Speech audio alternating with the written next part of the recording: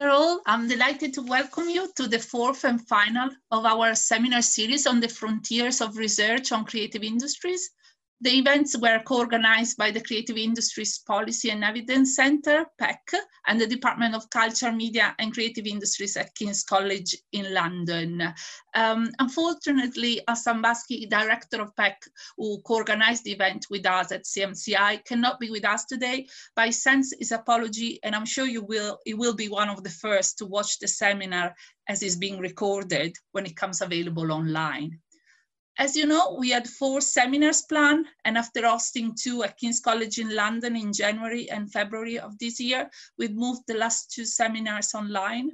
And I want to thank warmly Nesta for hosting and facilitating this online transition for the content of our seminars. So today's seminars include 3 amazing speakers sharing their research on creative industries and intersectional barriers. Just a general note on the online nature of the seminar and the possibility to ask questions. You can use the question and answer facility at the bottom of the screen on the black bar, and you can type in your questions anytime during the presentation or at the end. You can also vote with your thumbs up if you like a specific question. And at the end of each presentation, we will have a few minutes for question and answers, and I will select some of the questions. I'm sorry that maybe we might not have time to answer all of them. And all the speakers have agreed that we will share their email address at the end of the webinar. So you will be able to also email them if you feel there is something specific you want to clarify about their research afterwards. I'm pleased to introduce you now to our first speaker. This is Dr. Karen Patel from Birmingham City University. Her paper is gonna talk about race, gender, and perception of expertise in craft, and is entitled, "They Think I Don't Know Anything."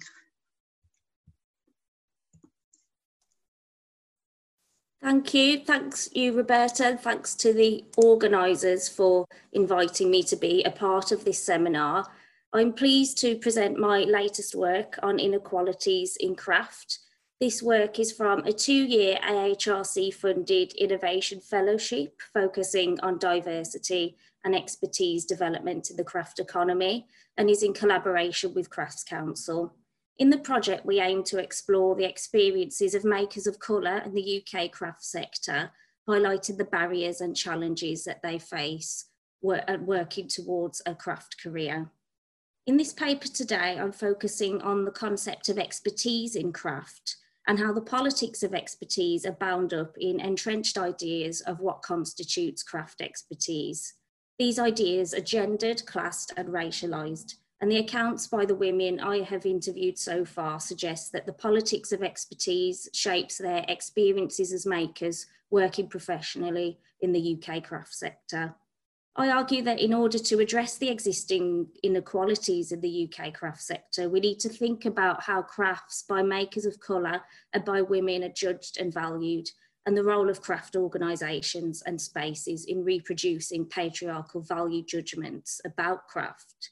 So first, I'll say a bit more about the project, which is called Craft Expertise, the work we've done so far and where you can find out more about it. I'll then go into the research itself by first providing some background on expertise as a concept and its meaning within craft, then a focus on the politics of expertise, particularly how expertise is gendered, classed and racialised, and how this applies in craft. I'll then go through the main themes of my findings so far, which relate to craft and cultural value and the recognition of craft expertise, before finishing with some concluding thoughts. So about the project, this is a 2-year Creative Economy Innovation Fellowship, which is funded by the Arts and Humanities Research Council, and it's in collaboration with Crafts Council. The project could be extended for another 2 years pending a follow-on bid. More about the project can be found at the website craftexpertise.com. Some of the outputs so far include a conference which was held in Birmingham last year, and this included papers and discussions about the current state of craft with case studies from around the world. There's also a Maker Stories podcast series, of which there have been 2 episodes so far, featuring interviews with women makers of colour in the UK.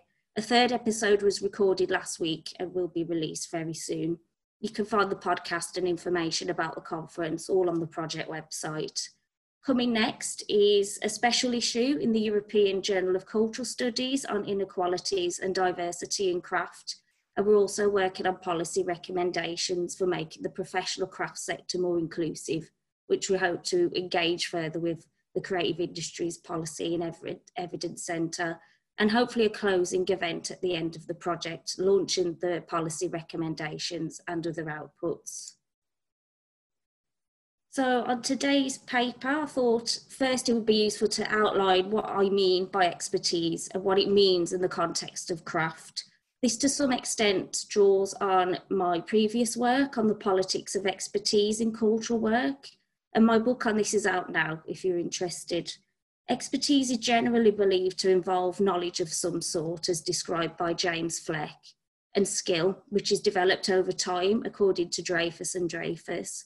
In creative and cultural work, including craft, some knowledge of aesthetic codes and classifications is required, and Pierre Bourdieu talked about this in The Rules of Art when he describes artistic competence. In craft, David Pye argues that craft has an aesthetic importance which depends on the creative freedom of making.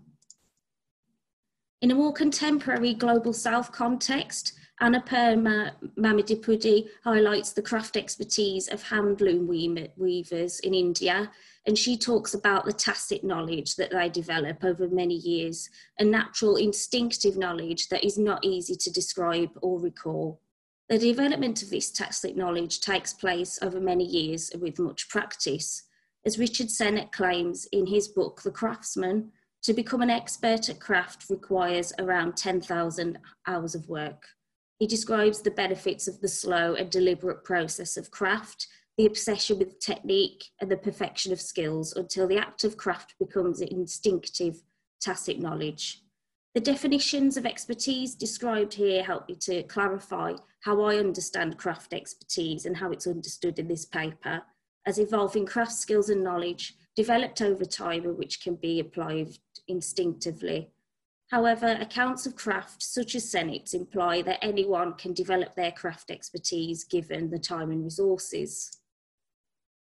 In my book, I argue that cultural workers' ability to develop and signal aesthetic expertise, in the UK context at least, is dependent on access to resources or capital.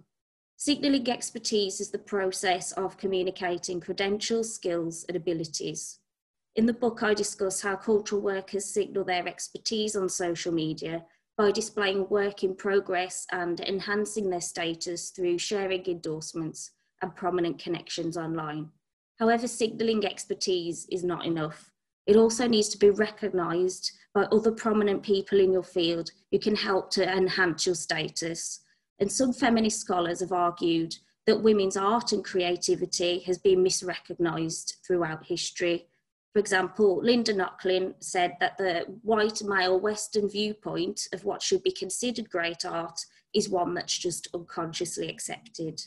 Griselda Pollock argues that these conditions persist today and that women's art is often judged in relation to art done by men.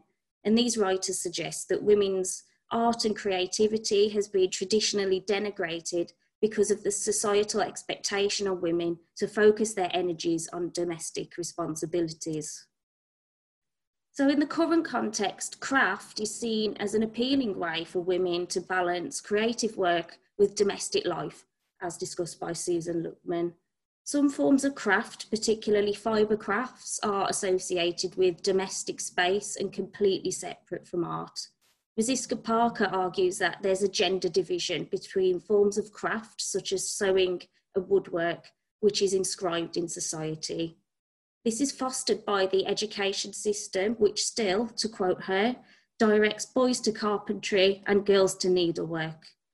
Parker also describes how historically, when arts and crafts became professionalised in Western economies, women were marginalised. And in craft, this professionalisation was organised through guilds from which women were traditionally excluded. These institutions help members to identify as experts in their craft, and they required a level of demonstrable expertise to join. As feminist writers such as Knocklin and Pollock and Parker show, women's creative expertise has traditionally been dismissed. This is because what is recognised as culturally valuable or good art is judged against standards set by men. In addition, it's important to consider as well that the judgment of creative expression is also classed and racialised. So, for example, Audre Lorde points out how poetry could be considered a lesser art form, yet it was the major voice for working class women of colour. This is because poetry requires less resources and time. And she highlights in the quote here how access to art supplies is dependent on class and economic status. While this relates to one's ability to produce art and craft, it also unavoidably feeds back into the judgment of creative work and which forms are valued. So the focus in this paper today is women makers in the UK who are either working towards a craft career or aspire to do so. Most of the women interviewed for this research were born in the UK. All of the interviewees have family origins outside of the UK, predominantly from Africa, the Caribbean, and South Asia. I've interviewed 15 women in total from various locations around the UK, including London, Birmingham, and Newcastle. Participants were asked about their journey into craft and their experiences as women of colour in the sector.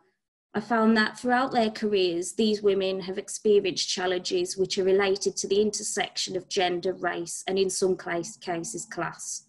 Such challenges have made it especially difficult to get their work valued and their expertise recognised as such, and thus has hindered their progression towards a full-time craft career in the case of some. So onto the first theme from the interviews, which relate to craft and cultural value.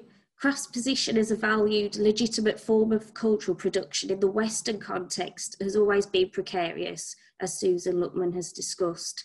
Organisations such as Crafts Council tend to promote work that sits at the intersection of craft and high art, work which exhibits an elite level of craft skill and aesthetic expertise. The probability of a maker reaching such heights is slim, as it requires a university education and enough cultural, social, and economic capital in order to develop craft and aesthetic expertise, but also get it recognised. As a result, the face of UK professionalised craft is homogenous, dominated by white middle-class makers. Almost all of the makers working professionally in the sector mention that their work has been judged on the basis of their ethnicity rather than the work itself. For example, Tina, who's of South Asian heritage and has a jewellery studio in London, described her experience at an open studio event where she works. So she says, at open studios, you have all your work out on display and it's for sale. You can see that this is a workshop. And people have said to me, and usually it's been people of a certain age and a certain demographic, they'll say, is this all made here in the UK? Or do you make this yourself? Or is it made here or is it made abroad? Why would they ask me that? So Tina felt that the origin of her work was being questioned because of her ethnicity, the fact that people questioned it was made abroad and not actually made in the workshop where she's literally selling the pieces. She also described instances where her craft expertise and the quality of the work was being questioned by potential customers. And Tina was confident that a white maker wouldn't be asked such questions and described how it was exhausting to deal with. Other makers felt that they were put in a difficult position in terms of the type of work they are meant to produce based on their ethnicity. Rebecca, a jeweller in Birmingham who's of South Asian heritage, described how she hasn't felt successful in her jewellery career. So she says, it's quite hard to describe myself as a jeweller because people don't always understand. They have a certain perception of either someone who obviously makes Asian jewellery or traditional jewellery. They don't quite get that I'm quite versatile in what I do.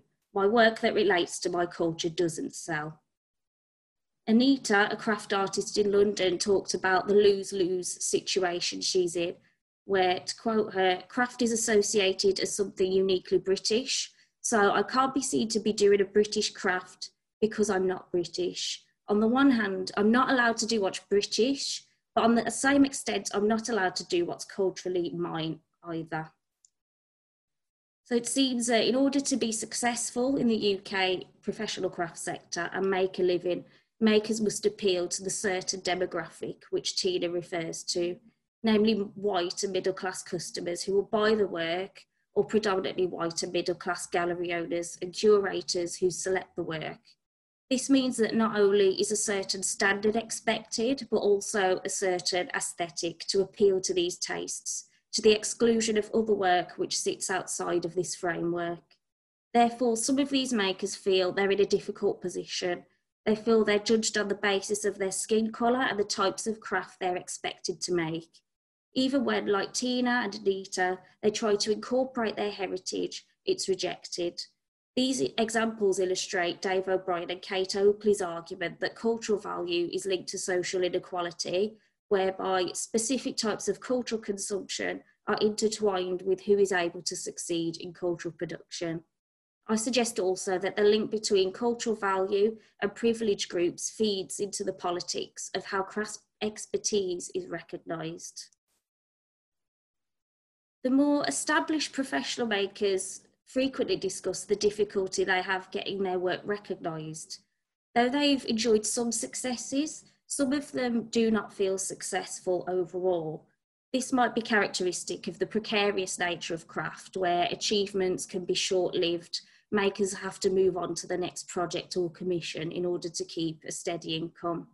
Even so, some felt that their work has been misrecognised or undervalued. So Rebecca, the jeweller from Birmingham, described how she tried to get into exhibitions and get her work selected, and she felt her work wasn't out there enough conceptually, and because she's sometimes inspired by her culture, it's not considered contemporary. Rebecca's been working as a jeweller for over 20 years, and she felt that in competitions and exhibitions, there's been a shift over the years towards more abstract, conceptual craft, and she feels her work isn't being recognised for the skill and expertise involved. Instead, it's being judged on its conceptual or abstract qualities. This requires some artistic education, which Rebecca hasn't had, so she's left doubting her own abilities and questioning her career despite having worked for so long as a jewellery designer. She said that for shows and exhibitions, to quote her, people just want the next new thing. So the emerging designers will get those few opportunities. How do you keep longevity in what you're doing? Rebecca also felt she was at a disadvantage because she was from a working class background. She said, I think that you move in different circles if you come from a different class, and that also creates opportunities. You exude a certain confidence as well if you come from a certain background. She felt that the existing criteria and structures in place automatically disadvantage her, and this has left her a bit disillusioned with her career and future direction. So the quote, they want the next new thing, implies that it's somehow less challenging for early career makers to build a career in the sector, but this is not the case. Some of the interviewees at early career stage also had their own difficulties with breaking into a professional craft career and often referenced their ethnicity as a potential factor. So Sam, a ceramicist from London, her family is of East Asian heritage, and she said she feels like an outsider in craft because she doesn't have the networks to get recognised. Olivia is another early career maker from London and of West African origin, who secured a grant to get a studio space in London. Such schemes can help makers get a foot in the door and enhance their chances of recognition. And Olivia said the grant gave her confidence. So to quote her, it gives you a confidence that you can be in a place like this and working with such amazing makers. It gives you a confidence in your work, a confidence in your pricing, a confidence in yourself as a person. I've taken that on regardless of whether I'm black or white, and maybe more so because I'm black and I'm in the space where we're so underrepresented. It does give me a confidence, and no one's going to take that away from me, really, regardless of the throwaway comments or people asking ridiculous questions or questions that you've never even thought about that can get you to question what it is that you're doing. So here, Olivia references comments she's received which sometimes make her question her work, similar to the quote from Tina earlier in the paper. The confidence Olivia has gained from this grant means she can try and shrug off those comments, and she's embraced her role as someone representing Black makers in a studio which is mostly white. This is yet another example of additional judgments and challenges that women makers of colour can face, even when they've made it into a prestigious studio or scheme. A recurring theme throughout the interviews is that the trends and tastes of the professional craft sector, which are aligned to the aesthetics of fine art, make it especially difficult for women makers of colour to build a career in craft and have their craft expertise recognised as such. Perceptions about the types of craft which should be valued are inherently linked to white, middle-class tastes, which in turn disadvantage anyone who does not fall into that bracket. Attitudes towards makers of colour in craft, which are highlighted in this paper, reinforce the sense that professional contemporary craft is not inclusive. As well as the stories from Anita, Tina and Sam already referenced, Rebecca also talked about how she feels she's treated differently in the jewellery industry. She describes how she deals with trade suppliers such as gold platers, which are male dominated. She said that because she's an Asian woman, they're not used to it at all. They often think that I don't know anything, you just get that attitude. She feels like when she visits trade suppliers, she's looked down upon, and they think you don't know what you're talking about when you go and speak to them about your work. All the women working professionally in craft have experienced some form of discrimination, had their expertise questioned, or made to feel like an outsider in craft spaces. So we need to rethink how craft is judged and valued. Craft should be judged not only for its aesthetic value, but the level of tacit knowledge, practical expertise, and craftsmanship which has gone into it. Craft created by women of colour should be judged on its own merits, not through the prism of their race, gender, or class, as it can be in the sector. To this end, this paper has highlighted the obstacles that women of colour face when trying to forge a career in craft. Their position and their work are denigrated on the grounds of their race in particular, but also their gender and against aesthetic and conceptual ideas of craft which are classed. So what to do about this? Raising the visibility of makers of colour in craft is important, and on social media, groups have mobilised to do this. For example, BIPOC in Fibre is a website established by prominent British knitter Jeanette Sloan. The website is dedicated to highlighting the work of Black, Indigenous people of colour in the fibre community. This website was established after ongoing debates about racism in knitting, which took place predominantly on Instagram during 2019 and is still continuing literally as I speak now. Jeanette and two other knitters together raised over £30,000 via a crowdfunding campaign to support the website's creation. It's an example of how makers of colour can gain visibility online, coalesce and help each other. Another knitter involved in this website, Lorna Hamilton-Brown, spoke at the crafts conference that I organised for this project. On the issue of the lack of diversity in craft, she said, "I never get invited to the top table, so I'm just going to build my own table." At least by building their own table, the expertise of these makers may not be judged against entrenched patriarchal standards about what constitutes good work in craft. Such models which centre on co-creation and collective action are a hopeful point of departure for thinking about how the craft sector could be more inclusive and what organisations and policy can do to support it. And thank you. Thank you, Karen, for the very interesting presentation. We have already a question here for you, but just reminding everybody that you can type in your question in the Q&A area. You can find it at the bottom on the black bar of the Zoom screen. The first question inquires about how these people you spoke with kind of connected their own, obviously, ethnic background and cultural background with also some form of regional identity. So whether that regional identity also played a part in their marketing or just in their discourse. Not massively. There's a couple of makers I spoke to who are based in Lewisham, and they were very proud that they were based there in a very diverse area, and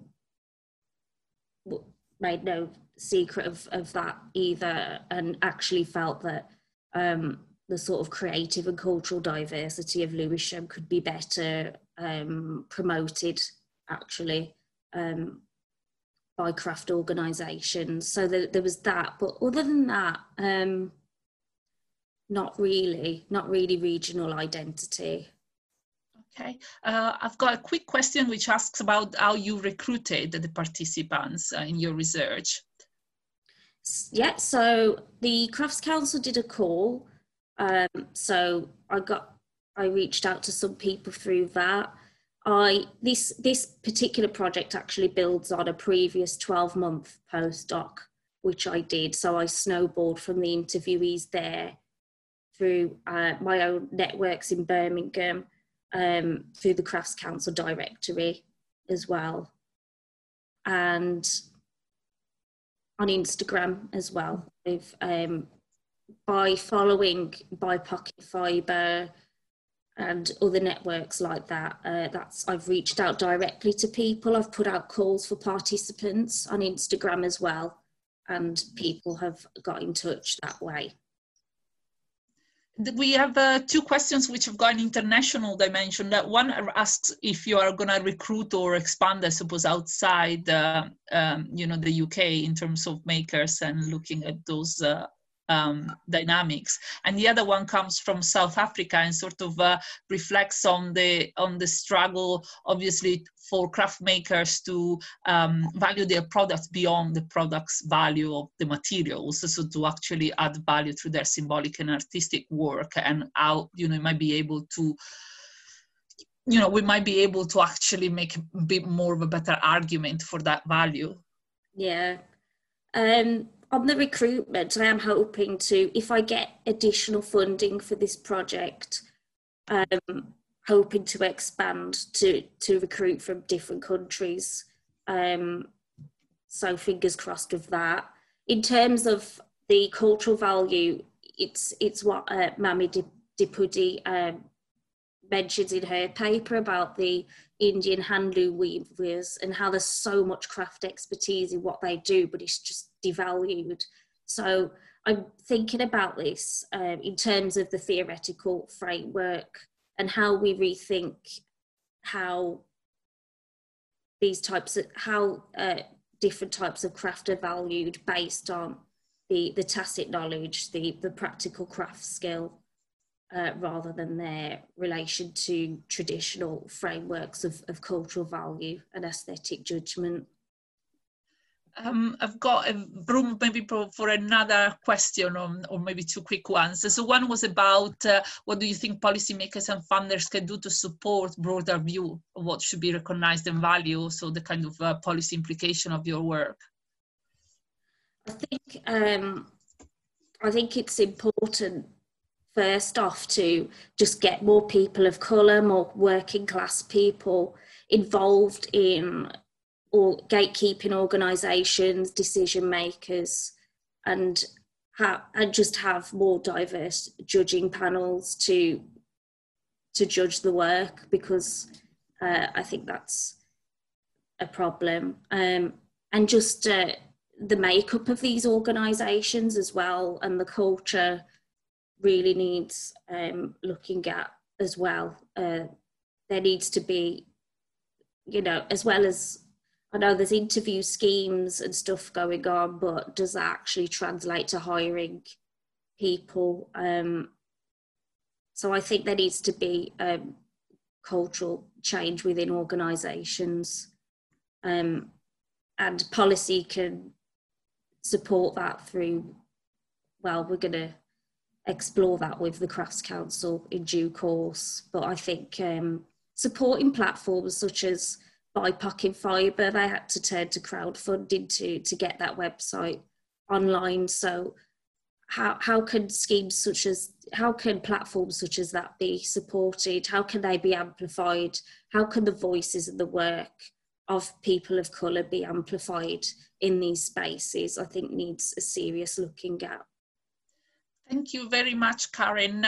We don't have time for more questions, but just thank everybody who's put a question forward. And if we haven't answered it, the email of Karen will appear at the very last slide of our seminar, so you can get in touch with Karen. She said she's happy to receive any queries. And moving on to our second paper. So this is from Eda Curry and Rebecca Florison, which are PEC researchers but are working at the Work Foundation. And the title of their research is Getting In and Getting On. So class participation and job quality in the UK creative industries. Lovely, thanks Roberta. Thank you, I'm very delighted to join you this afternoon to take you through some of the research that we've been undertaking over the past 6 months, looking at class participation and job quality in the UK creative industries. So this is a paper I've been working on with fellow colleagues from the Policy and Evidence Centre, including Rebecca Florison, who's Policy Advisor at the Work Foundation, also Dave O'Brien, who's Chancellor's Fellow in the Creative and Cultural Industries at the University of Edinburgh, who you're going to hear from later on, and Neil Lee, who's Professor of Economic Geography at the LSE, who isn't able to join us today. So it's been very much a collective effort. We haven't got very long, so I'm going to spend about 20 minutes taking you through some of our emerging findings to leave some time at the end for kind of questions and discussion. So this paper is part of a wider programme of work that we've been leading on. We completed an evidence synthesis looking at skills, talent and diversity issues in the creative industries, which we published at the end of last year. And clearly a lack of diversity was identified as one of the most critical issues.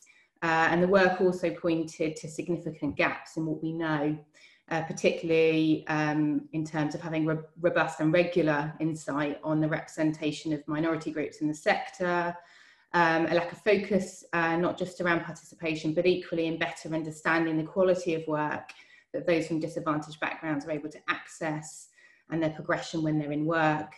And also question whether we really understand enough about the underlying barriers and constraints and ultimately what works in overcoming them. So this paper is part of a series, what we call a policy review series, that will look at diversity and will seek to better understand the effectiveness of the current policy approach. We'll work to identify new policy programmes and practices that might prove successful in promoting greater inclusivity. So this paper is the first paper in the series, and it seeks to explore participation, retention and progression of those from different class origins within the creative industries, critically to establish an up-to-date baseline picture of class. And it's quantitative in focus, so I won't go too much into the methodology, but we drew on 2 main data sets to support our analysis. The first was the labour force survey, which provides a good amount of information about the class composition of the workforce, as well as selected measures of job quality. And we use the July to September quarters from the LFS, ranging from 2014 to 2019. And we also explored additional measures of job quality, retention and progression using the longitudinal survey called Understanding Society. And we looked at waves from 2009 to 2017. In both cases, we used parental occupation at age 14 to derive the national socioeconomic classification categories. And then we differentiated these into 3 separate class backgrounds, looking at privileged, intermediate, and those from working class origins. So what did we find? I'll whiz you through some of the emerging findings from this paper.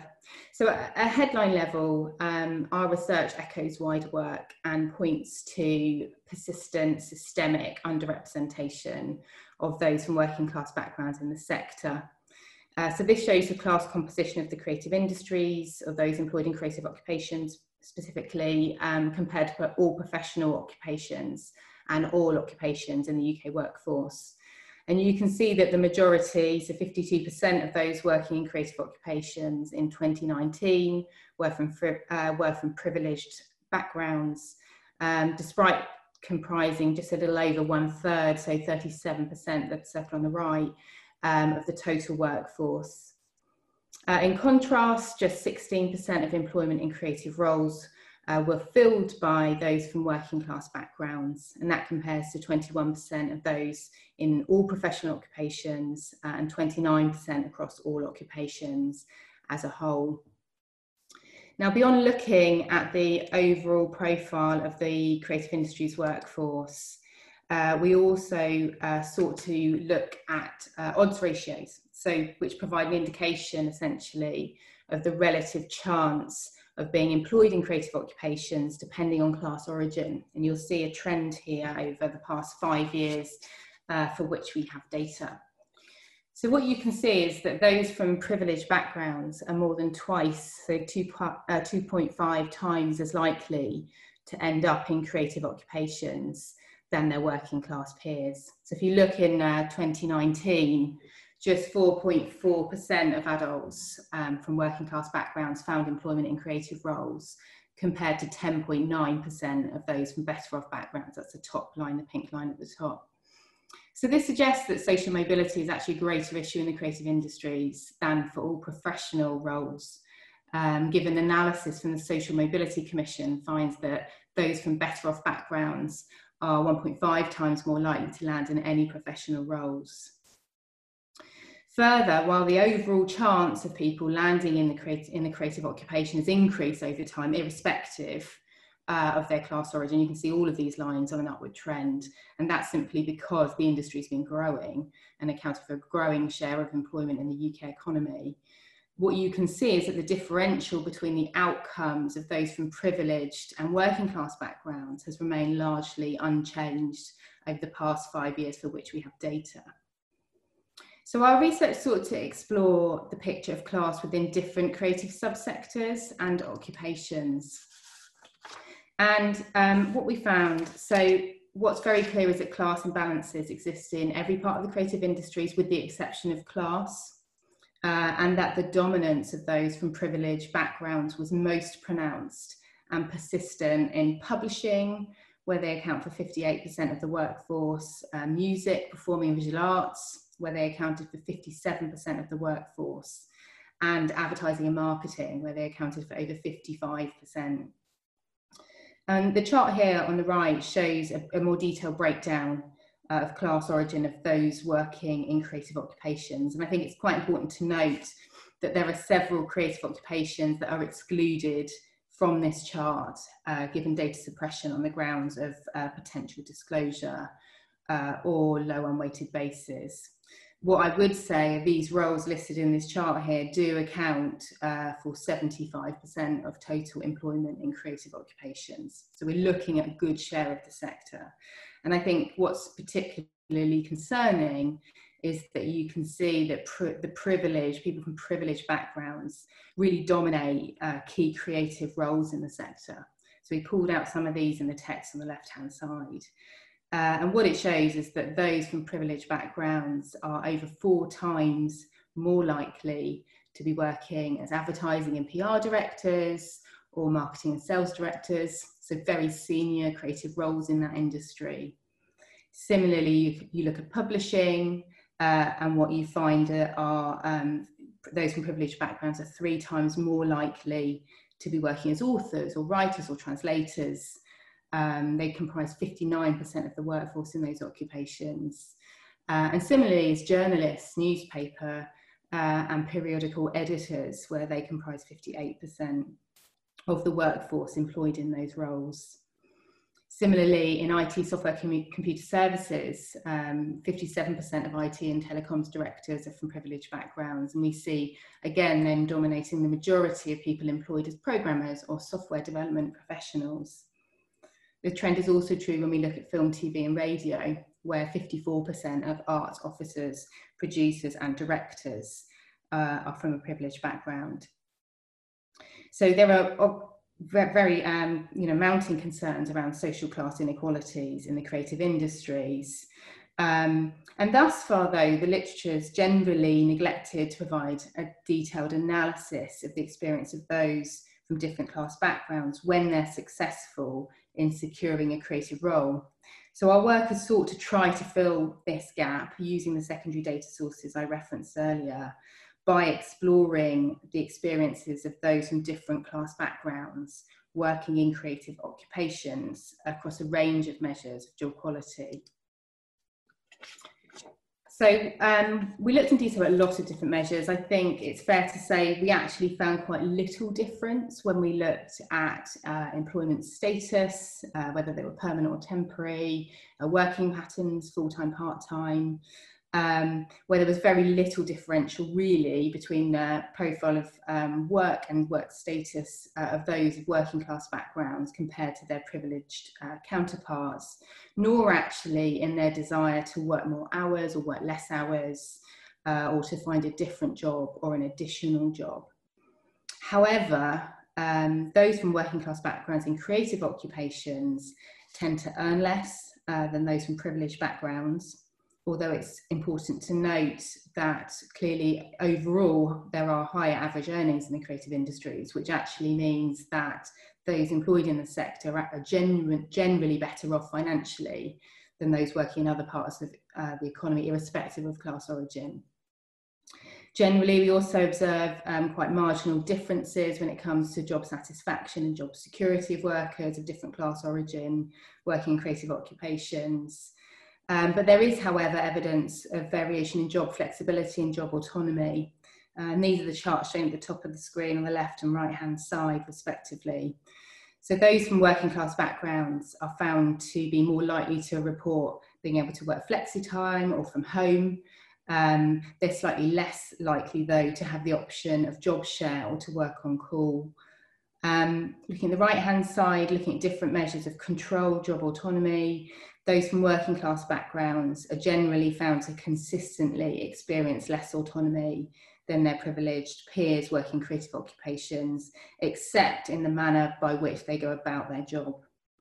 But the differences between the classes are most pronounced when you consider control over job tasks, task order, and working hours. So additionally, beyond looking at job quality, we sought to assess whether those from different class origin were more or less likely to move into managerial positions within creative roles. And what we find is those from working class backgrounds are less likely to be managers. And these I'm speaking to the bars at the bottom of the screen here. They're less likely to have supervisory responsibility than their middle and upper middle class peers. And the differential is really wide, kind of talking about a 12 percentage point difference here.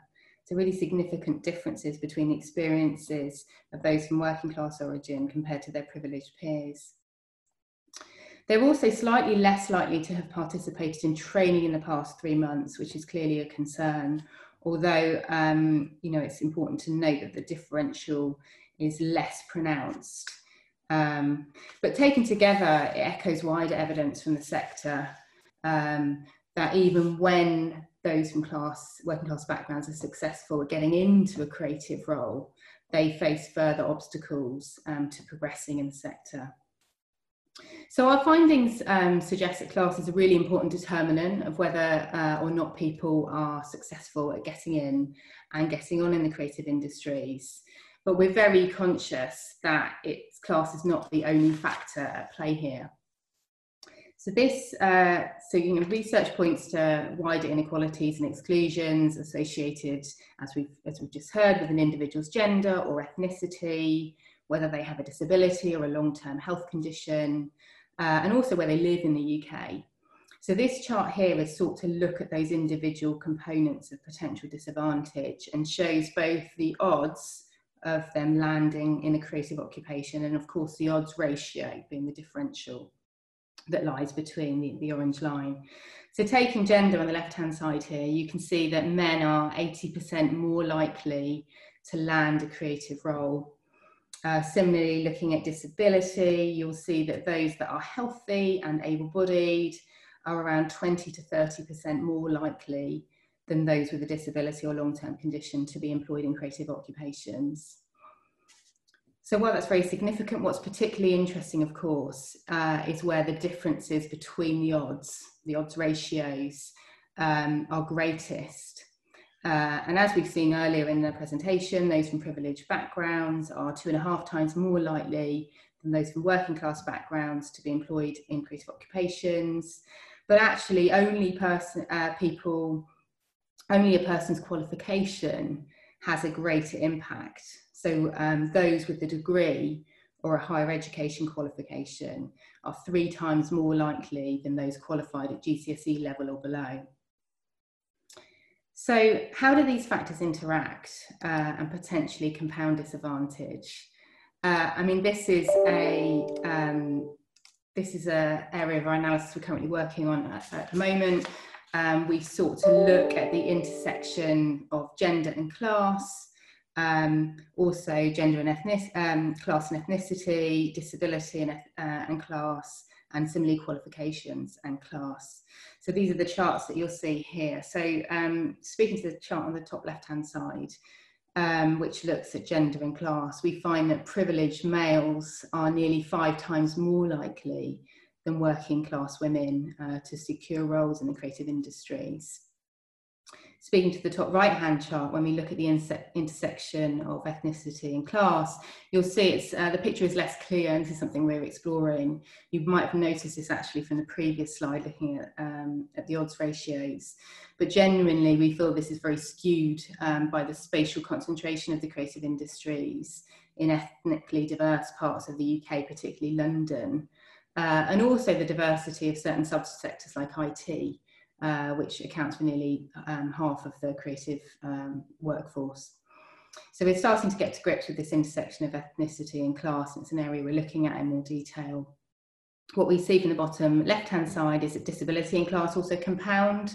So if you're privileged and able-bodied, you stand a 1 in 10 chance of landing a creative job, compared to just 3% of those who are disabled and working class. And then most significantly of all is the intersection between class and skills, which we see on the bottom right-hand side, where we see a really pronounced effect. So those from privileged backgrounds that are armed with a degree are more than 5 times more likely to be employed in a creative job than those who are working class and poorly skilled. So key takeaways from this. I think, just to whiz through some of these overarching findings today, I think overall our work, echoes wider concerns about widespread and persistent class imbalances in the creative industries. We see that those from privileged backgrounds are more than twice as likely to land a job in the sector. They earn more, they're more likely to have progressed into managerial roles. They dominate key creative roles in the sector. They shape what goes on stage, what goes on page, what goes on screen. Our 2019 data offers little by way of reassurance to those that are concerned that talented individuals from working class origin might make it into roles that comprise, there are our curators, our authors, our musicians, our artists, our filmmakers. And perhaps most concerningly is that despite growing awareness of the issues and action actually by business and government and industry stakeholders to promote greater inclusion, the hard truth is that efforts to date, while they're well-meaning, are falling short, and that the likelihood of someone from a working class background finding work in a creative occupation has remained largely unchanged for the past 5 years. And that's just during the time we can measure it. And I'm sure we'd all hazard a guess that it hasn't improved in the years or decades before then either. So this raises some big questions that we're looking to start to address through the rest of the work we're doing on this paper, but more significantly through the policy review series. And the first is how significant class is in the mix. How much of a difference does it make? Does the job your parents did when you were growing up make in your chances of getting in and getting on in the creative industries compared to, say, your own qualifications? Similarly, how much of that observed difference in terms of participation and earnings and progression is accountable to other factors like your qualifications or where you live. So we're in the midst of some regression analysis that Neil Lee's leading on that will start to consider the relationship between class participation and various indicators of job quality, and which we will report on when we publish the paper later this month, early next month. But I think more widely, just to close, we really need to ask ourselves if we really fully understand and are addressing the underlying obstacles that those from working class backgrounds face. You know, we're not having traction on this issue. How can we evolve and enhance our approach so that we're really able to start to shift the dial on diversity in a significant and sustained way? You know, what will it take to build genuinely open and inclusive creative economy that creates opportunities for all, that maximises talent, that enables people, all workers, to thrive irrespective of their socioeconomic background? And they are questions that we will be wrestling with as we work through the rest of this programme of work, which will span for the next 3.5 years and will form a central plank of our work under the Skills, Talent and Diversity work strand of the Policy and Evidence Centre. So I will pause there for questions. Thank you very much, Heather. There are loads of questions already, but I'll try. There are some which I think are more technical in terms of the methodology of, you know, the data that you've used. So one is asking whether the data is longitudinal in the sense that is following the same individual during the years, or what I must assume, or is longitudinal just as a data set? Perhaps I could answer that. Yeah, I was just going to use it as an opportunity to bring Rebecca in. Hi all. So I did a good bit of the data analysis for this, and so how that worked is that initially we just looked at the composition of the workforce using the labour force survey. So that uses I think the same people across just 1 year and across 4 different waves. So that data is not longitudinal because we then analyze year by year by year. So those are all different people across time. But it's meant to be representative of the population. So they might survey 40 people or 200 people somewhere and then upscale that to estimate how large the population will look overall. So we can't really see there which people are moving in and out of the creative industries or the creative occupations. So what we did as well as part of the analysis was we used Understanding Society, and that is in fact a longitudinal survey. So they asked the same questions to the same people every 2 years, and that really allowed us to compare, for example, in 2009, who was working in a creative occupation and who then 7 years later was still in the creative occupation. The interesting thing is though that we really saw that some people moved in and out and sort of bounced out of creative occupations and back, sometimes as much as 3 times across 6 or 7 years. Thank you. The other, there is a question which I think is specifically to music, but I assume it really refers to a lot of other sectors and is more kind of the representation of the employed versus self-employed. Yeah, so I mean, I've just seen that question. So in terms of music, we have about 12% of the, it jumps about a bit to be fair, looking at music, linked to the sample size, but 12% of the music and performing and visual arts workforce are from working class backgrounds, 57% from privileged backgrounds. Speaking to the point around the disaggregating by employed and self-employed, I mean, it's absolutely something we'd like to look at. I think the challenge, as ever, is the way in which we cut the data. So we're kind of, particularly when it comes to the Understanding Society data sets, we're relatively limited in the extent to which we can cut the data further. So it's not something that we're able to report on. What I would say, and there are other questions in the Q&A kind of linking to examples of sectors and places in the UK and beyond. I mean, it's a great question, and actually the second phase that we'll be moving into this month will start to kind of synthesize evidence from the UK and internationally of the nature of the issue, the underlying challenges, and barriers, and also that point around what we've tried and what's worked. So while it's not something that we can report on quantitatively, it's something we definitely need to understand qualitatively. And beyond an evidence synthesis, we're going to be starting to talk to people specifically actually in publishing, in advertising, and in film and TV, where we know, focusing on some of those key creative roles I referred to earlier, we know the issues are more pronounced.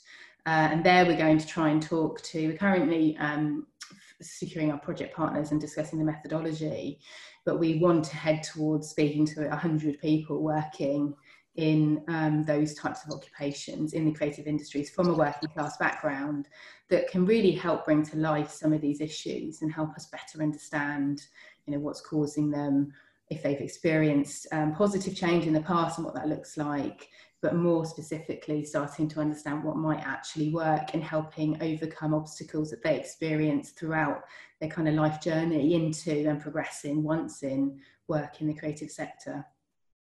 Thank you. There are two questions which are connected and I think could be possibly connected really to policy and implication of your work. One is in relevance to, can you read any impact of widening participation programs in terms of entering higher education? And now obviously higher education seems to be in a barrier, and now those programs could be obviously made available to a broader sector of the society, but also in relationship to internship and sort of other ways into the sector that might not be as fair or as equitable.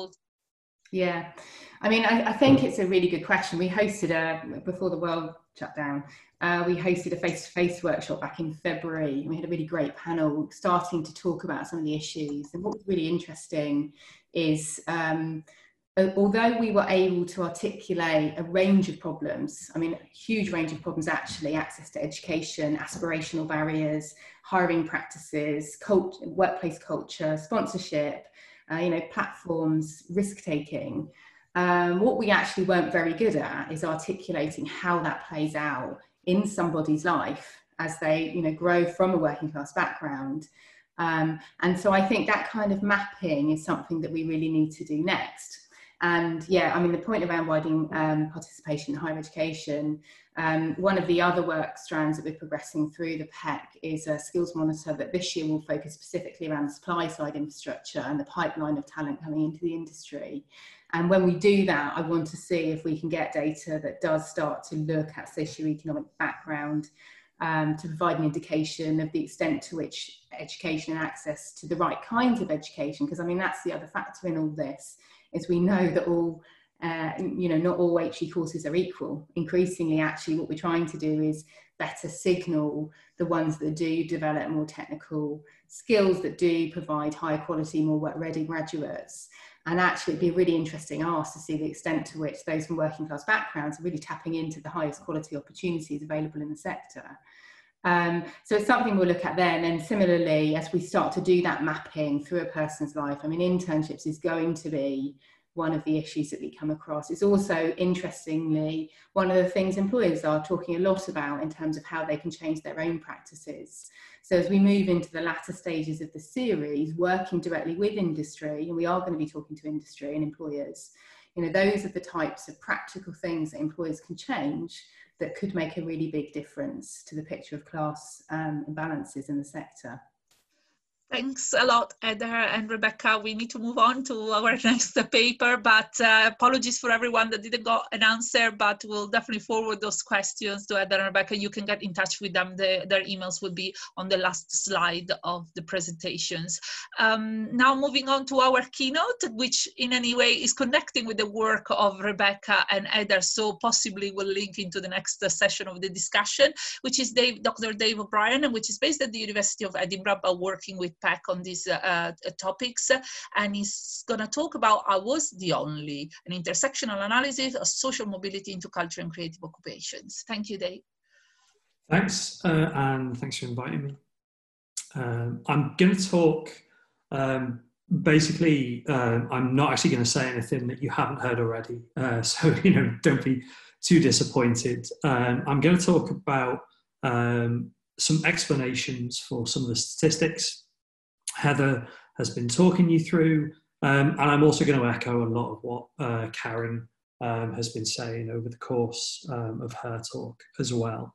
The analysis is drawn from this book that Orion Brooke, Mark Taylor and myself have written. It's coming out with Manchester University Press in September of this year. And it's designed to move from statistics about who does what in the cultural labour force, statistics about who goes to what and who consumes what in terms of cultural production, and then try to think about how we explain these patterns using interview data. So I'm going to talk a little bit about methods and what the interview data tells us shortly. In the book, but also, as you've already heard, we know that there are crucial issues around class in the labour force for cultural occupations. And again, just to echo what Heather's been saying, if we look over the course of the last 4 or 5 years, what we can see is that things have been pretty static in terms of class representations. We've seen essentially the continued dominance of those from what we might think of as kind of middle class origins, middle class starting points, and the continued exclusion of those from working class origins or working class starting points. This isn't a particularly new problem for cultural and creative occupations, and this data that you can see, the data that Heather, Rebecca, Neil and I have been working on is from the Labour Force Survey, but we've also used longitudinal survey data from the census to show that these kinds of trends, these longer standing exclusions of those from the workforce by class origin have been with us since at least the early 1980s, if not before. And this trend in class-based exclusions is the same irrespective really of the broader changes in the class composition of the economy overall. So even though we've got more middle class origin people in the economy overall, we can still see the middle class dominance of cultural and creative occupations. Now, part of this is to do with a broader set of discussions in the social mobility literature. What we can see in the social mobility literature are a set of arguments about whether social mobility is getting worse, whether it's stayed the same, whether it's in some cases slightly improving over time. And some of this is quite technical. It depends on differences in data sets. It depends on differences in approaches between, in particular, economists and sociologists. But we can see some consensus that social mobility, even if it's static, which is one position in the literature, is a bit of a problem in particular occupations. So, for example, the continued, I guess, microclass, we might call it, replication of inequalities in things like medicine. And we can see the way that these inequalities are matched in cultural and creative occupations. Policy has been very interested in this set of what we might think of as kind of microclass problems because of broader discussions of things like fairness and in certain circles, the idea of social justice as opposed to the more, I guess, kind of technical idea about social mobility. So if there's a general or broad policy interest, and if there's, I guess, some limited consensus in the academic literature, why would we need to think beyond what the statistics have been telling us? And I think we've heard this already from Heather and Karen's presentations. And I think the issues here are twofold, really. One is that our nationally representative data can show us the patterns that are going on in the labour force, but they can't really show us the experiences that, I guess, the kind of what it's like to be subject to exclusions or to having one's career thwarted or having the possibility of success limited as a result of one's, in this case, social class. But the second thing is our nationally representative data sets find it very difficult to tell us about small subsections of the population and specific demographic groups. What we can say from our kind of, they're not big, but our administrative data picture, our nationally representative survey picture, is that specific demographic groups do much worse than others. And in particular, working class women of colour seem to be the ones who are most excluded from the workforce and tend to do kind of their outcomes in the workforce are the worst of any demographic group. Bringing these two ideas together about the kind of experiential elements and then the need to focus in on specific demographic groups that are hard to study from nationally representative data sets brings us to another area, which is how we can think about the specific career trajectories, in particular, how we can explain things like the continued dominance of specific social and demographic groups in particular occupations. So, for example, the ongoing discussion about leadership in the museums, galleries sector, the fairly constant now discussions about who wins awards, who gets to be at the top of industries such as acting or film and television, and, you know, things like the BAFTAs nominations last week and the dominance of men in that set of nominations. We can also see this as well in terms of who gets to appear on stage and who gets to be, you know, kind of lauded with headlining sets in the music industry. So there are really good reasons to think about how we can push on and complement nationally representative data sets when we're thinking about social mobility. The thing here as well is the need to go beyond just a focus on social class and to think about how social class intersects with other demographic characteristics. And in order to understand this, the project that Culture is Bad for You is drawn from did over 200 interviews with those working in cultural and creative occupations. We tried to get at least 20 per sector, so we had a fairly kind of representative picture of individual cultural occupations, and we also followed or tried to kind of look at the broad patterns that nationally representative data suggested we should be trying to mimic, with specific boosts for those that we knew were underrepresented. And what I'm going to do now for the rest of the talk is basically just tell you the story of 4 different individuals and how their careers were differentiated by class, race, and gender.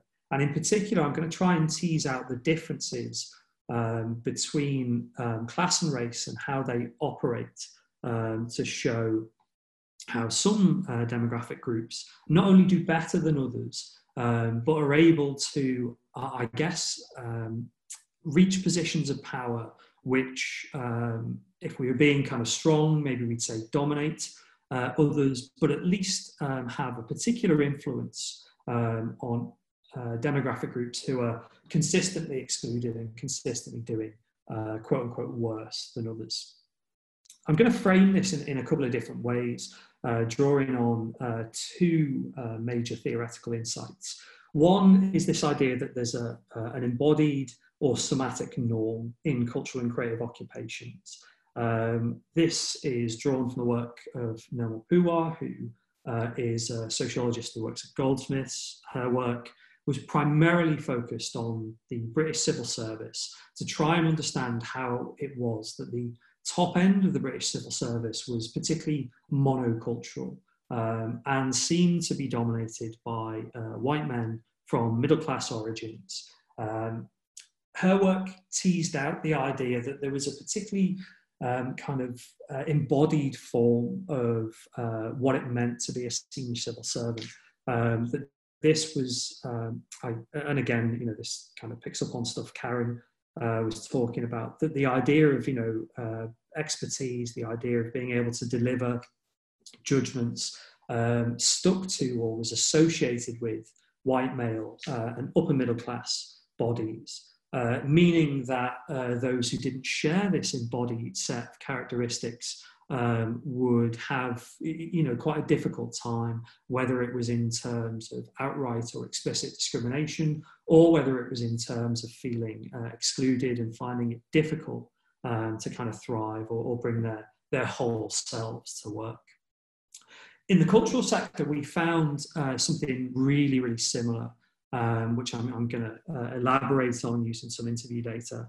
But there are important differences with the somatic norm in the civil service. Our cultural workers, we found the somatic norm still attached to whiteness, was still influenced by middle classness, was still bound up with maleness and a particular kind of masculinity, but it was also liberal, very open, very meritocratic, and crucially was bound up with the idea of being a kind of omnivorous or open cultural consumer. And this, I think, is an important distinction to bear in mind, and we'll see this play out when we talk about our final case study individual. The other thing that we're interested in is from American research on how elite firms end up as monocultures. And this is the idea of hiring as a form of cultural matching, which is a phrase that we draw on Lauren Rivera's work in America. Rivera found that hiring wasn't just about skill sorting and kind of matching particular skill sets to particular occupations, but at the same time, what was going on was a quest for a cultural match between individuals and occupations. Some of this was to do with how people would kind of fight for individuals in the hiring process, how they champion them. Others were judgments about a fit and wanting to work with someone. This isn't just about kind of, shared taste, but was often to do with shared experiences, whether it was of elite educational institutions or whether it was kind of elite spaces in terms of pastimes as well as tastes. And again, we kind of differentiate, or we try and draw some sort of distinctions here by teasing out the way that in cultural and creative jobs, and this draws on Cotman's work, the importance of kind of eclectic shared taste patterns is really, really crucial here.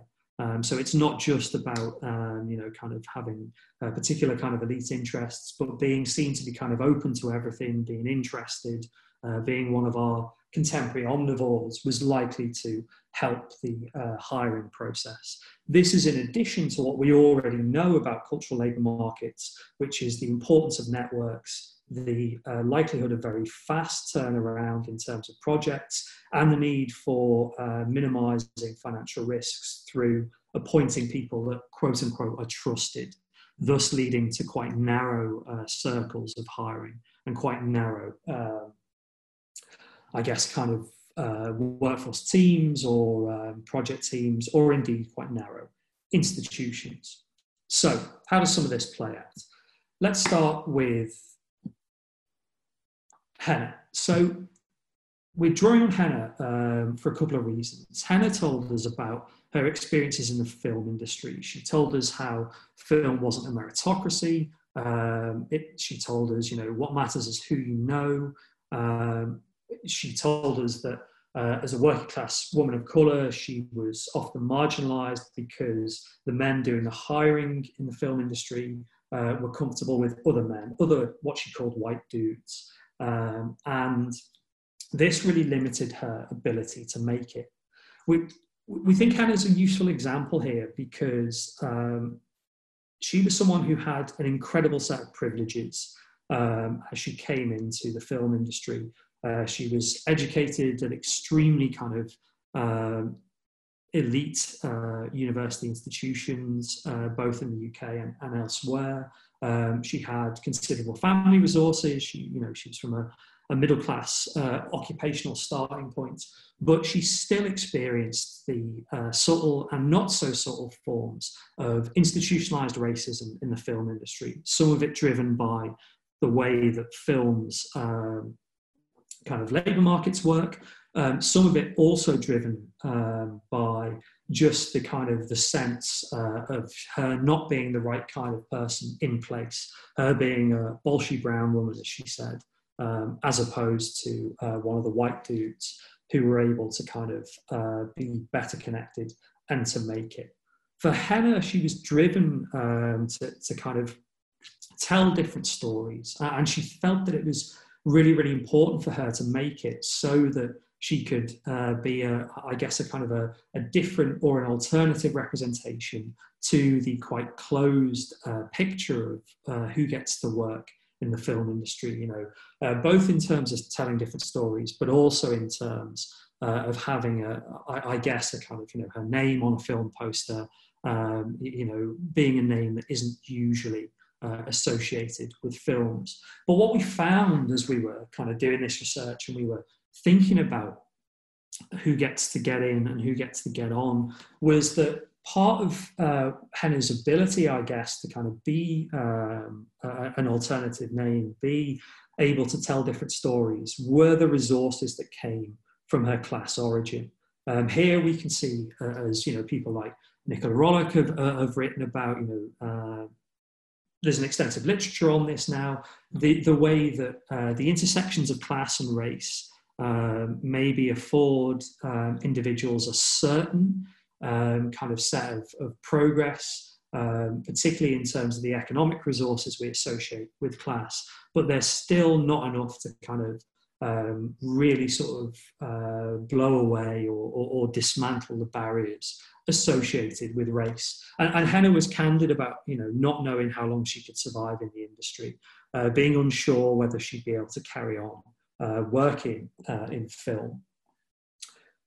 When we see working class origin women of colour, we see a similar story, but we see the barriers kind of, we might think of them as higher, we might think of them as more explicit, and we see quite different trajectories in terms of their career. So I'll give you two examples.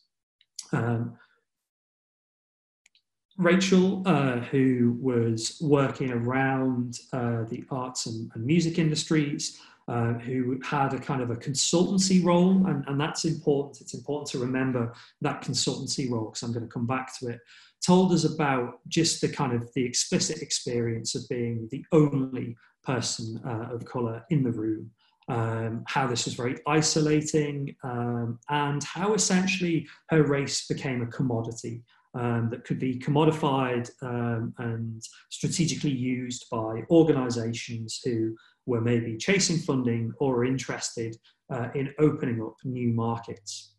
This phrase, "I was the only," was something that came up time and time again for people of colour in our data sets, but it was particularly striking at the intersection of race, gender and social class, where our working class origin women of colour were really kind of explicit about how the burden, I guess, of being the only woman of colour in the room was also set against a real sense of kind of cultural unease in these key spaces. For example, you know, in some of the literature, in some of the academic work, we might think of as the operation of cultural capital. Maybe I'll move on to Meg. Yeah, so Meg was in her 20s when we interviewed her. She was working in the theatre industry. She talked about how she didn't really think about the theatre as being somewhere where she might work when she was leaving school. She basically applied for a job in her local theatre because she needed a job. You know, it wasn't something that she felt, you know, this kind of affinity or drive to get involved with, as we might find in the data from our white middle-class origin. Both actually women and men who told us about, you know, kind of long-standing passions to get involved in the theatre industry. And she was explicit about how it was really difficult, it was really hard, you know, it was very alienating, you know, people would treat her like she was stupid, you know, she was kind of keen to stress to us that she just, you know, didn't have the kind of articulation, the kind of language that was expected in a theatre space. But actually what went on, one of the kind of problems she found was that some individuals would just assume this was a kind of, you know, a deficit that she had as an individual, rather than something that was a mismatch between her, whether we'd call it cultural capital or cultural resources, and the institutional setting of the theatre.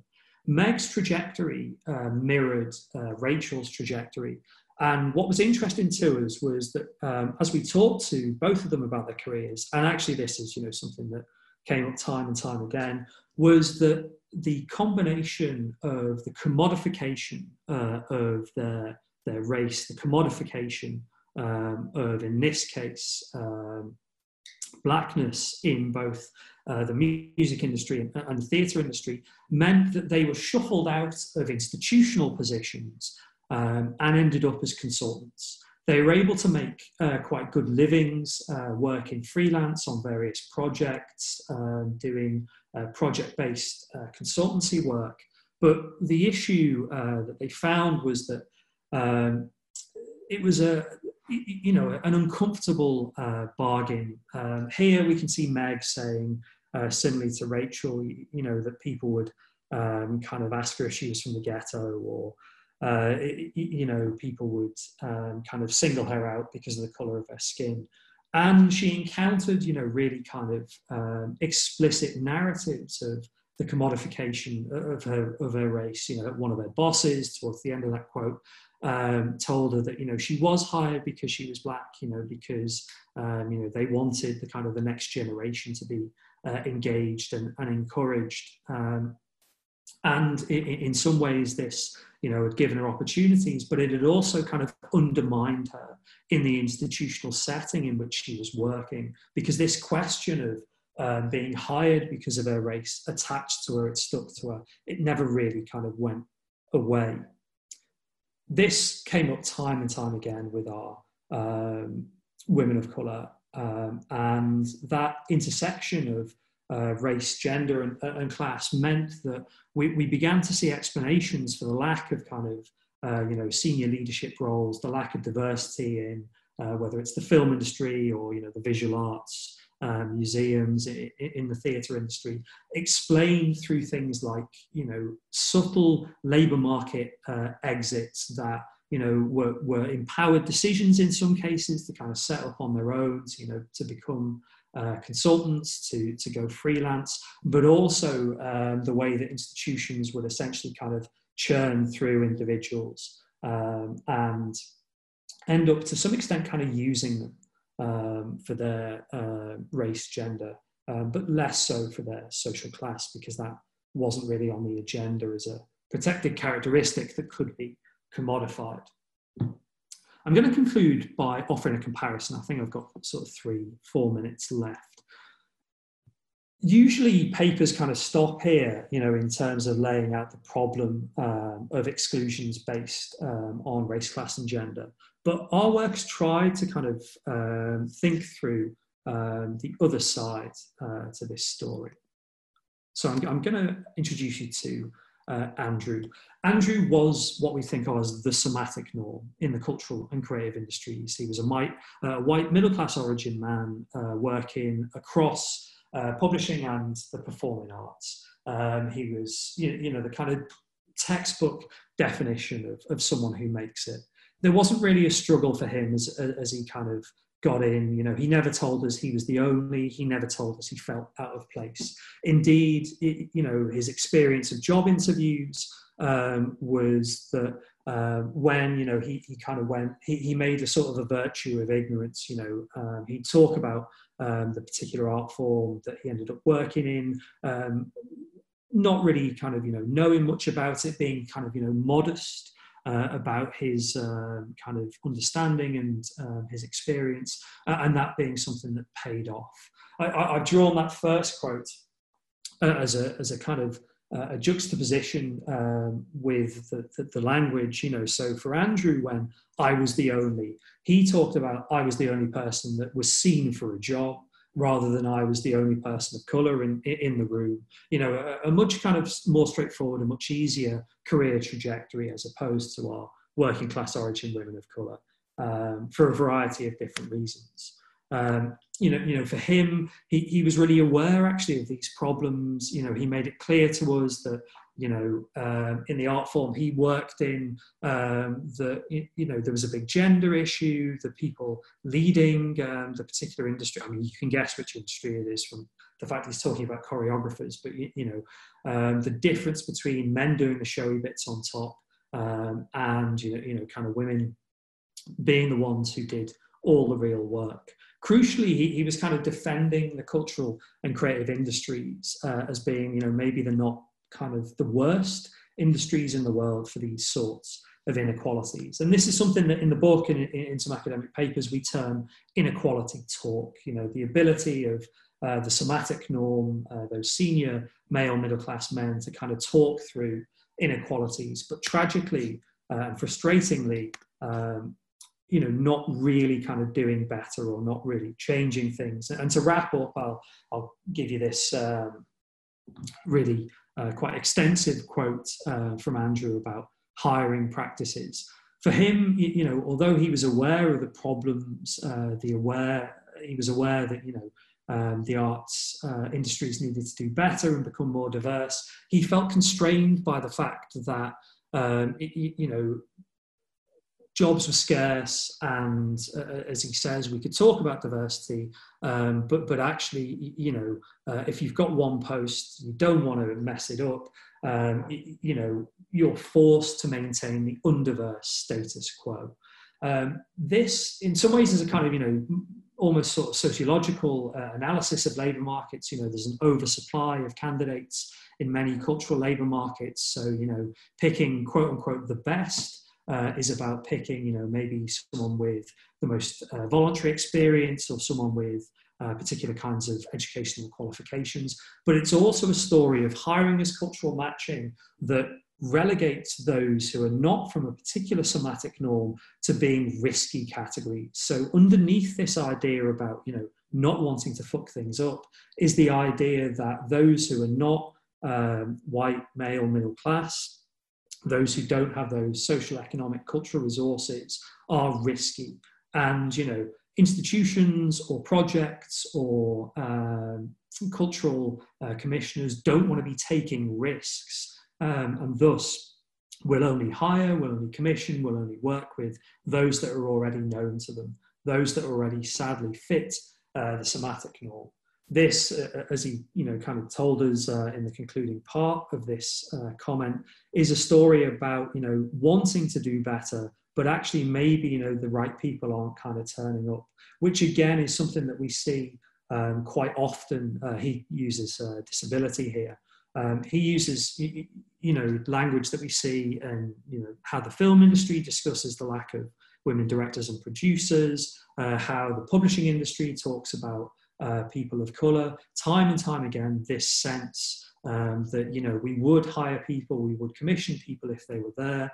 And the question, I guess, you know, that we'd ask is it any wonder that people aren't, you know, kind of presenting themselves, people aren't there to be hired, if they're, you know, self-selecting out of the workforce because of their experiences of not being welcome, their experiences of being, you know, alienated, and their experiences of quote unquote being the only, whether it's person of colour, woman of working class origin of colour as well. And I'll conclude there. We can go to some questions. Thank you very much, Dave. We got already 2 questions there, but keep on coming. We're looking for more. So one is kind of, I suppose, thinking about the education policy behind this and sort of asking you to reflect on the role of education in this sort of hindering inclusivity. Yeah, so here I draw on the excellent work of Roberta Communion and her colleagues, and just raise the question of the exact fit between kind of cultural creative education, what, you know, Communion et al. Call kind of bohemian subjects, and then actually working in the creative sector. And I think the really important thing for many of these, particularly elite spaces, isn't really having a quote unquote creative subject, but actually is going to the kinds of institutions that create elite networks. So in some ways, you know, you're better off doing kind of English Lit at Oxford and Cambridge or one of the big London institutions than you are doing a creative subject. And indeed, you know, whilst we have to defend creative education in schools, it's really important we defend things like art and drama, and, you know, there is a profound and definite crisis. The question, I guess, is more what drives the lack of diversity. It's less, actually, I'd argue, educational mismatches, and more broadly to do with how the education system filters and favours people into specific institutions that then play an outsized influence, play an outsized role in connecting people to cultural jobs. particularly at the high end, Oxford and Cambridge. Thank you. There is a question from HK about trying to detect how much about this is about British, context, and how much this stretches to represent possibly this in exclusivity and class issues in broader contexts like Europe or even other countries internationally. Yeah, I mean, like obviously talking about class immediately marks you out in that kind of British way. But actually, if you look at stratification by whether it's parental education, stratification by parental occupation, the kind of, I suppose, categories of stratification that don't have the cultural baggage of social class, you see really similar issues in lots of different places. So, research coming out of the States on the publishing industry, on visual arts, on the theatre industry, this stuff comes up pretty straightforwardly in similar ways. In some ways, we're lucky in Britain because the key data set, the labour force survey, has got this information on parental class,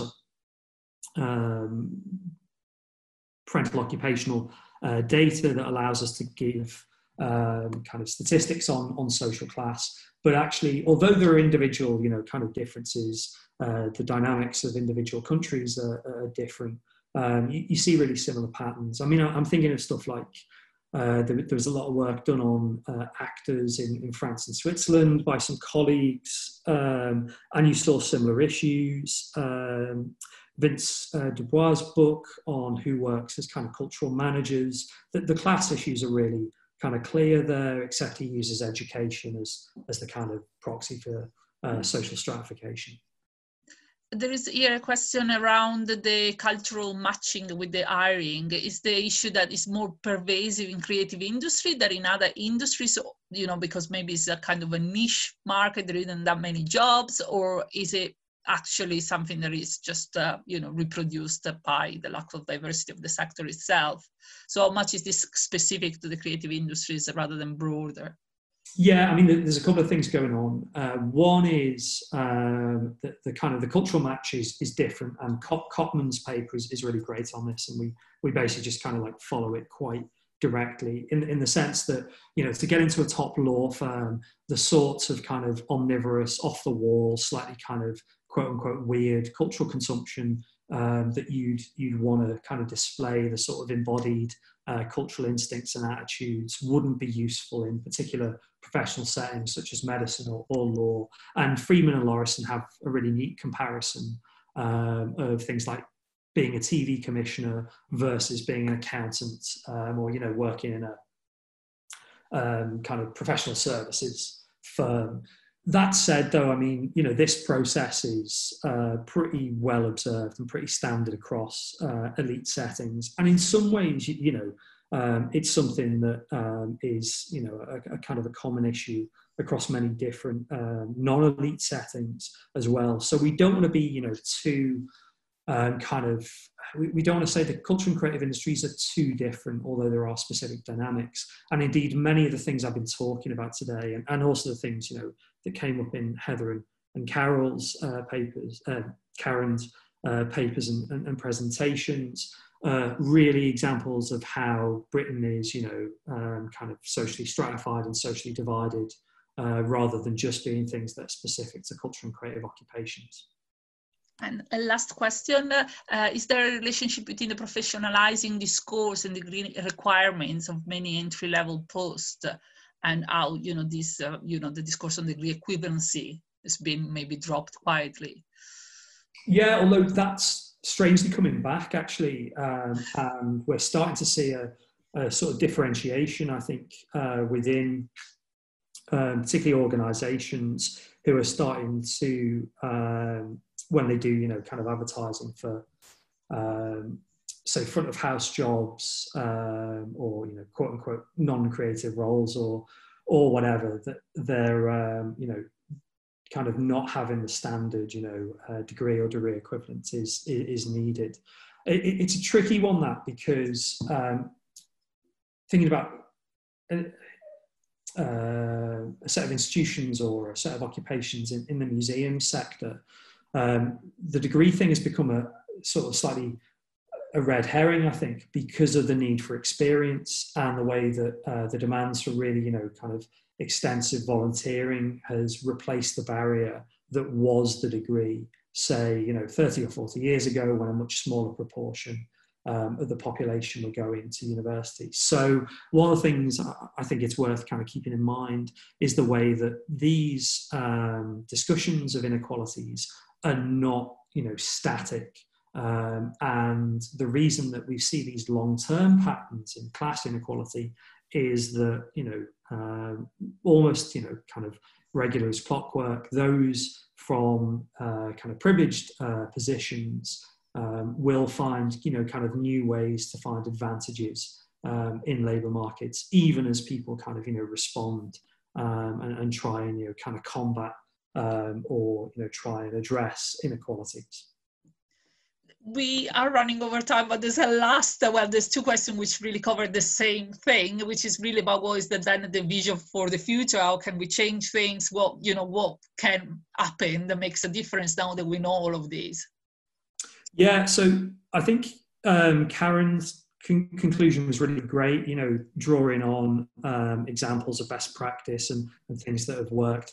I'll be honest, I'm a bit more pessimistic, as I say, and it's something I've alluded to, because I think the thing we need to start from is that nothing works forever, and inevitably these are kind of almost sort of tactical battles that require new tactics and new methods. So I'm associated with, I'm trying to do some kind of research assistance with the all-party parliamentary group for creative diversity, who are looking into these questions of what works. And what we can see is that, over time, and there's some of this in the literature as well, things that seem to work, like, having, say, unconscious bias training, maybe generate, kind of short-term changes, but then, organizations adapt.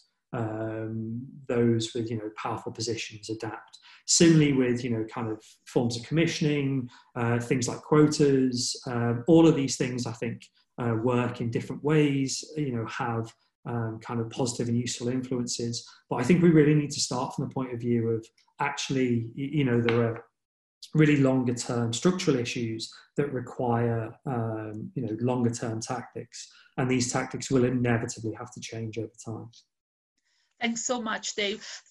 Thank you for everyone for staying a bit longer, being patient, but it was a very interesting discussion. And thanks to our keynote and the speakers for the interesting paper and the engaging discussion too. And finally, I would like to thank Hassan, but also Emma and Ben and Nesta, who have made this all possible by providing the online facilities and support for the seminars to take place.